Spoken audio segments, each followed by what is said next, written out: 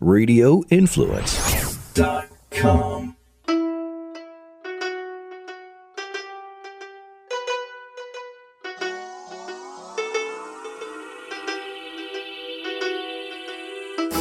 Welcome back, guys, to Live Bold and Boss Up.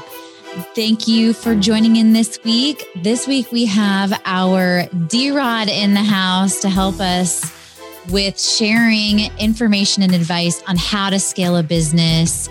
D-Rod, also known as Dan Rodriguez, he's our president of NextPath and our executive advisor. Thank you for coming back on the show. Oh, thanks so much. It's always great to spend time with the two of you, as much time as I already spend with you guys at work every day. But get rid of us. Yes, always honored to be on the show. So today we thought it would be good to talk about, since we do kind of have a large network of entrepreneurs and business professionals, on how to scale a business. And we felt like you would be the perfect person to talk about this since you've done it.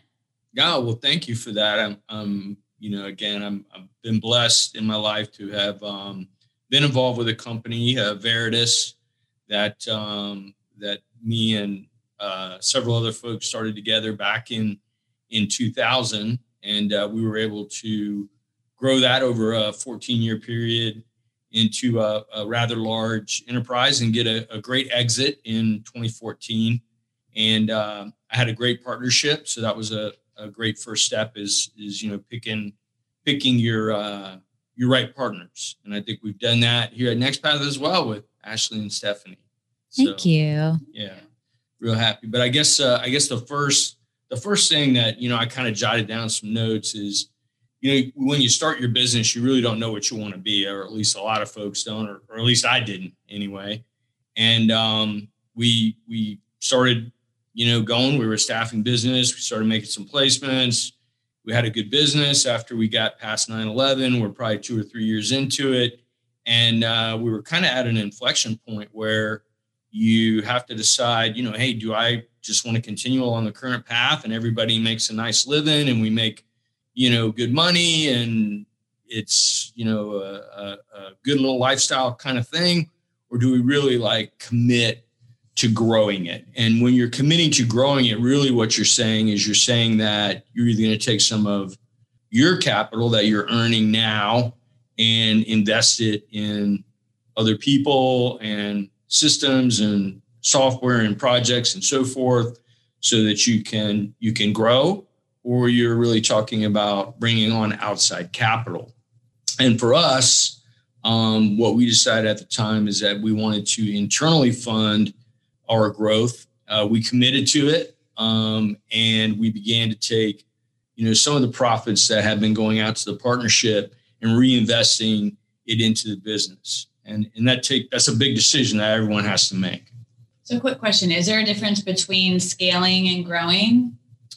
Yeah, I think there is. I think initially when you start your business, when we were at Veritas anyway, we had one location and then very quickly two that were both, growing, and we were doing really well. And those were kind of our hubs of expertise where we made the majority of our revenue at. And then we quickly found out that in order to be valuable at the time to anyone, we had to have multiple locations.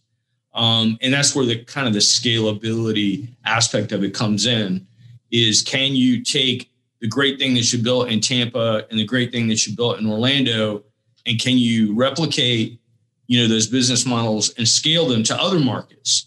Because back in those days in the staffing world, you had to be in a market, bricks and mortar, to really be able to be successful. So I think the difference is if we would have been a lifestyle business and made the decision to continue to do that, we probably would have just had a Tampa and Orlando office back in the, mid 2000s. But when we decided that we wanted to actually build something that had value that we wanted to sell, everyone out in the private equity world and in the venture capital world told us that we needed to have locations all over the country. And that's where the scaling part comes in, is can you replicate that great thing that you have in Tampa and Orlando in other markets around the country? That's interesting. Yeah. Do you think because of last year, because of COVID, 2020, everything that happened, do you think investors would say something differently in today's small businesses? Yeah, I absolutely do. I think, just our business, the staffing business we see has changed incredibly. It went from really, you had to have bricks and mortar in as many markets as possible. If you were a international company, it was as many countries as possible. And now, really the movement in the staffing world is towards, big delivery centers. We know that here at NextPath, Ashley, Steph, you guys have clients all over the country. They really don't care that we sit here in Tampa. Right. We have no plans or aspirations to go open other markets and other places because we don't really need to. We have plenty of business all over the country just sitting right here in Tampa. I think it was headed in that direction anyway, but like COVID definitely sped it up. So I think the markets now look at things very differently in terms of, where you're physically located in terms of, your business. Yeah, that makes sense because I feel like even before COVID, some of our best clients or like the best relationships we had with our clients were not in state and we've never met them in person. So maybe last year's definitely accelerated that. Hopefully we won't need to, or hopefully many small businesses won't need to put those brick and mortars in now. Maybe it's just okay to have, one or two and still grow and scale. Yeah, no, I think so. I think if you take, I've been fortunate to work with Stephanie for, 10 years now. If you look at her old account base, Healthy Systems and Nielsen and some of the other accounts, these were big, large accounts that she had to be out at like once a week, walking the halls, meeting managers, taking managers to lunch and things like that. And now if we look at our client base, like you said, Ash, some of our best clients, we've never met them in person. We've been on dozens of Zoom calls with them. Mm-hmm. We know lots of things about them. We have relationships with them, but it's not the same as in just, 18 months ago when it was so important to be out in front of your client. And I think that's just not just in staffing, we staff sales verticals and we see the same thing going on with companies that sell, SaaS products or software or technology services or cyber or whatever. Their salespeople are not getting on planes all the time like they used to. And they're all doing, Zoom calls and Teams calls and everything else. And there's not as much face-to-face time as there used to be just a very short time ago. Yeah, I feel like that's changing a lot. So once a company decides how they want to scale or grow, then what's kind of the next step in scaling? Yeah, what we had to do at Veritas, we had to look at our partnership and see, hey, who's good at once or who's good at what? Excuse me. We had four, primary partners in the organization. Each of us had different skill sets. And, when we were small, we kind of had a very, collaborative leadership style. And sometimes that got in the way of making the right decisions. So we had to kind of figure out what everybody's lane was. And then we needed to figure out where we wanted to go. What were we missing?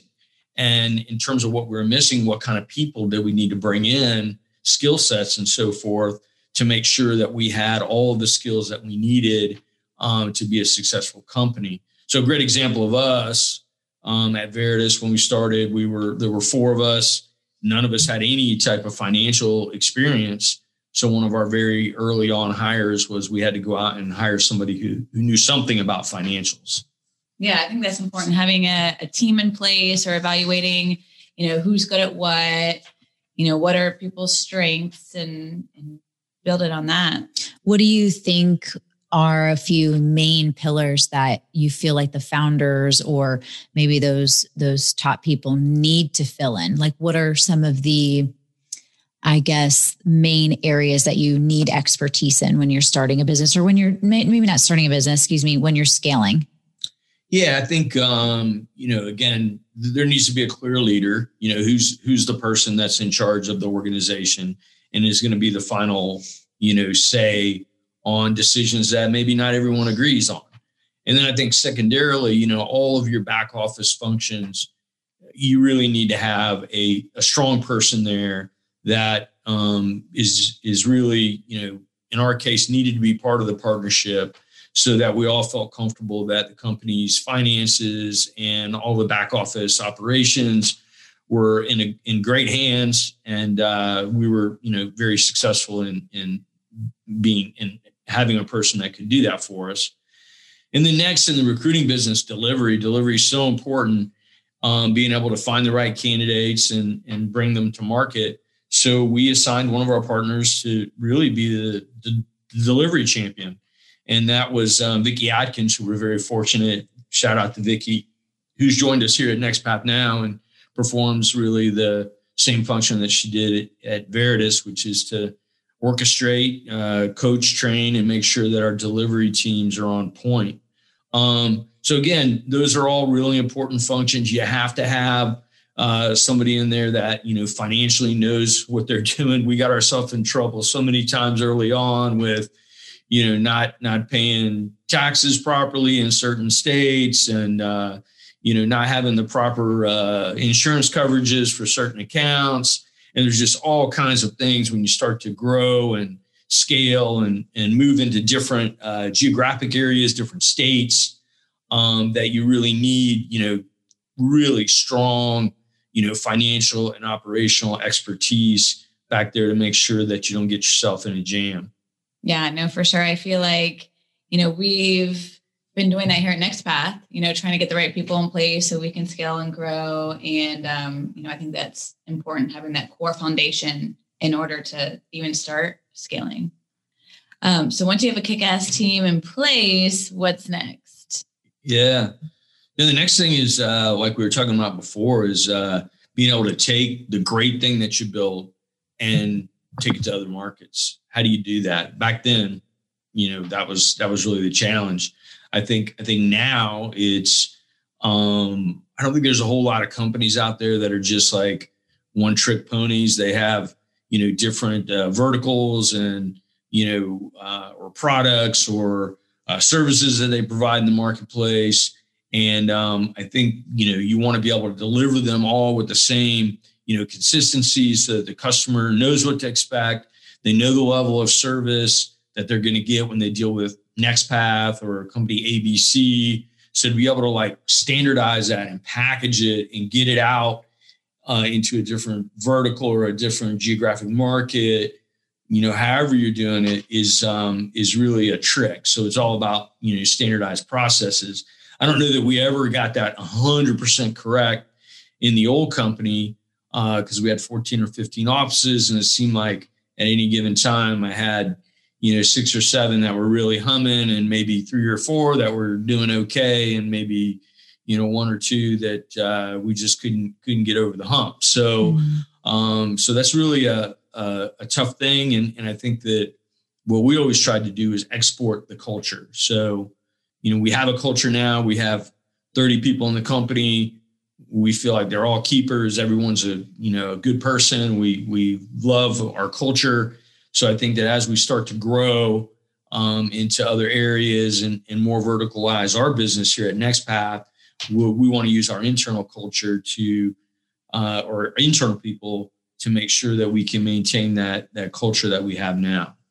I feel like as you grow, that probably gets harder and harder to keep that standardized process and that culture and everything the same, because then it kind of gets diluted. Yeah, no, I 100% agree. I think, again, going back to the example I gave, we had, 14 or 15 offices, and in some offices, the offices were far flung, and it was very difficult as you got larger to really, to know everybody. And, one of the things that I really enjoyed about, growing Veritas and being the CEO there was, meeting people, getting to see them, have families, build houses, blossom in their career and in their, personal lives. I thought that was really cool. And that helps, build connectivity and culture when you're of a small enough size that your, leaders can actually engage with the folks that work in the company. Mm-hmm. And the bigger that we got, the harder that became. And so that tight culture, that stickiness that you create kind of deteriorates a little bit as you get larger. And I think, we've all seen that in large organizations where, folks tell us in the staffing business that they feel like they're just a number and they don't really feel like they're really connected to the organization. I personally, not to digress, but I think that's one of the blowbacks we're going to see from everyone working from home here during COVID, is I think there's going to be a point in time that folks are going to they're going to want to come back in the office. They're going to want to feel like they're a part of something. They're going to want to find ways to be sticky and feel relevant to the organization. And that may not be back for a couple of years, but I think at some point there's going to be some middle ground that occurs between, having folks in the office and having folks remote. Yeah, I can see that. I feel like the people we talked to already are kind of stirring, getting a little stir crazy. Yeah. No, I think we see two kinds of people. We see, well, not just two kinds, but, there's two very different parameters. There's folks that want to be in the office every day and they want to be around people for whatever reason. Maybe they just want to get out of the house. And then there's other folks that COVID is winding down now, and they don't want to go back to the office. They don't want to go in. And, it's an interesting time. It'll be interesting to see how it takes shape, how the workforce takes shape over the next couple of 3 years. Mm-hmm. Another thing I've seen you do a lot, like starting NextPath. And I feel like we didn't do as much of it in the old co because we were so big, but building collaborations like with either companies where you can help each other out and help each other scale and grow is something that you're really good at. And you've kind of, helped us, get involved and do that as well. But I think that's another point, is building collaborations and working with other people where you can work together and help each other grow. Yeah. Well, thanks for that, Steph. You guys, they never say nice things to me in the office on a daily basis. So whenever I get a compliment, I'm so happy. But I do believe in building win-win relationships. If someone's a customer, then we need to try to help them too. And how can you help a customer? Well, you introduce them to another customer because they don't, sell the same services as we do. So maybe we can make an introduction. I believe in alliances, going out, and I know that Steph and Ash are involved, and Eugenia as well, our other partner, and James and Orlando are very involved in all different things in the community, the EDC, Florida Funders, the WAVE, Temp Connection, various other just meetup and business groups where we all try to help each other. And the thing that we all have in common is that we're all trying to be successful. And if we can, help each other be successful, then that's great. So I think all, relationships should be win-win. And so I always try to do that. I always try to keep that in mind when I take a meeting with someone. I think that's a great point, because how are you supposed to scale and grow your business if you're not putting that good juju out there, right? If you're not helping someone else out and really, trying to add value everywhere you are, is it going to come back to you if you're not doing that? Yeah. Right. I just feel like that's just good all around karma, right? I think all three of us could probably say, and I've been doing this for a long time, but I've probably put more people to work and not getting paid for it, just pointing them in the right direction, or knowing about an opening and doing an introduction, or taking a new college graduate and pointing them to a company that hires new college graduates. We do that all the time. And that, that's paying it forward, and it creates win-wins, because when you help people like that, they remember that 3 or 4 or 5 years down the road in their career, when they're either looking for a new opportunity or looking to hire people. So that's just an example of a win-win type of relationship that I think everyone needs to keep in mind when you're out there engaging in the business community. Yeah. Yeah. So you have collaborations, you have standardized processes. Anything else that you recommend in steps for scaling? Yeah, I think that, you need to try to maintain focus. A lot of times, you see other, niche businesses or other, verticals that people are making money in. And the temptation is, hey, let's go over there and let's try to get some of that. And, the reality is that vertical exists because there's already players there who know that space really well, and are really good at it. And that's why in staffing it's so hard to do a startup, because you have people like us that have been doing it a very long time. We're very established in the market. And if you're a person that parachutes in from, Philadelphia and you're trying to start, a staffing business in Tampa, you're competing against, folks like us who've been doing this for a long time, know a lot of people in the marketplace and have brand. So I think it's, to a certain extent, you have to stay focused on really what you're good at and what your core competency is. And again, using the example of back at Veritas, sometimes, we would take people and we would drop them into marketplaces and we would run into folks.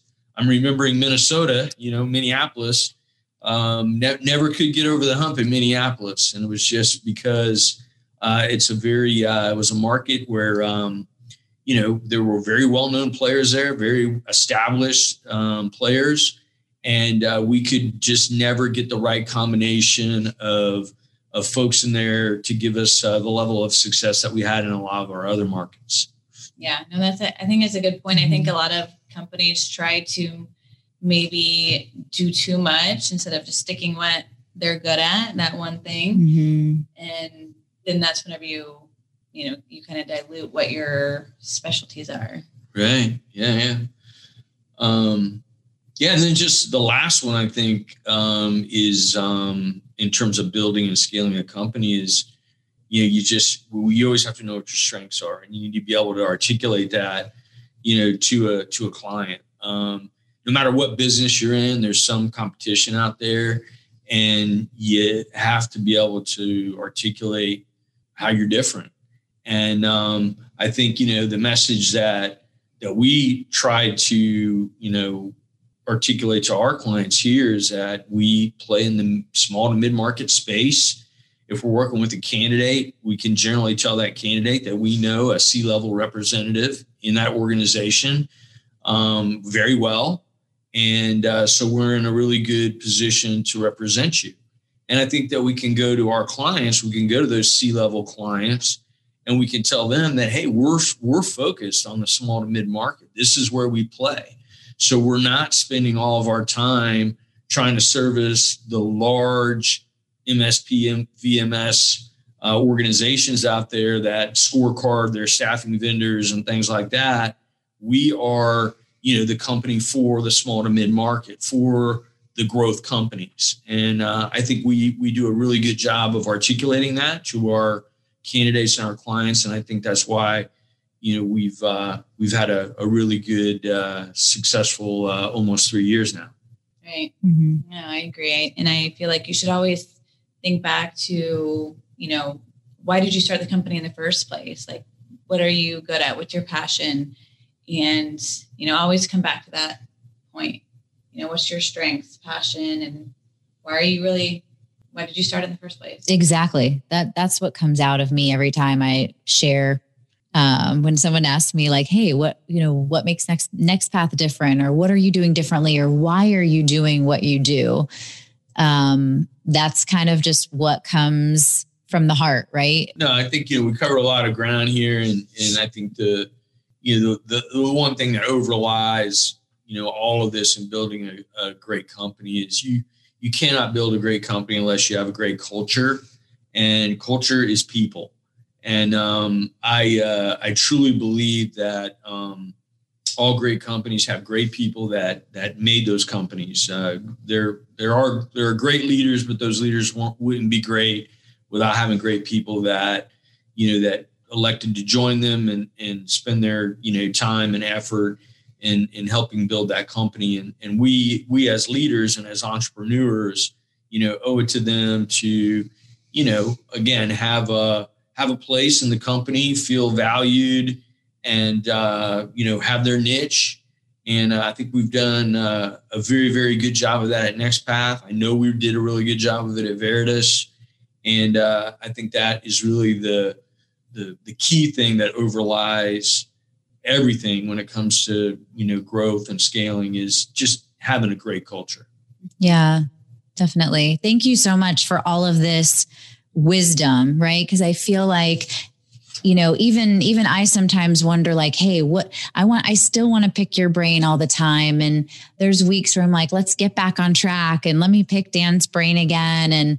And so hopefully everyone really appreciates the, just all of the pointers that you gave. Yeah, no, I think it's great. And I would also say enjoy the journey of scaling. Mm-hmm. Try not to do it too quickly, because I feel like that could hurt you too. So, right. Like, really soak it all in, build that culture, enjoy it. Enjoy the journey, enjoy the process. Right. Don't be in a rush to be the biggest. Thank you, sponsors, and thank you, NextPath Career Partners. We really appreciate you guys. All you listeners out there, we want to know what you want to hear. So please email us, liveboldandbossup@gmail.com, to tell us what you want to hear. We'll get the experts in here and tell it to you. Or if you have any questions, previous podcasts, maybe something wasn't clear and you want us to clarify it, let us know. We're here for you. We got you. And until next time, live bold and boss up.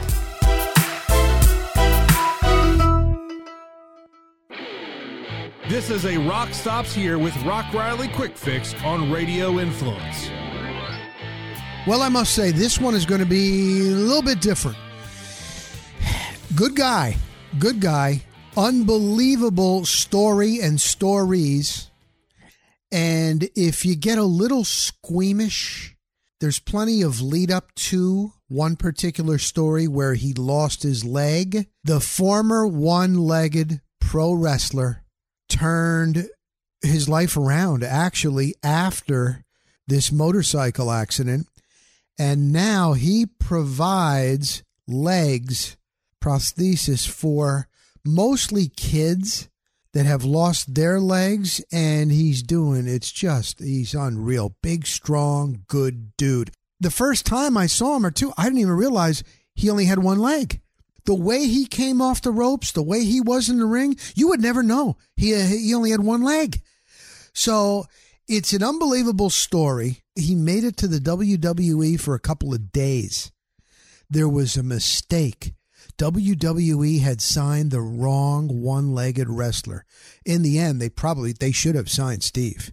Oh my God. So he tells that story. He also tells the story when he was riding on his bike, on his motorcycle, and how the horrific accident that he lost his leg, he thinks it's a blessing, and what he has now done with his life, because he was getting in trouble at that time.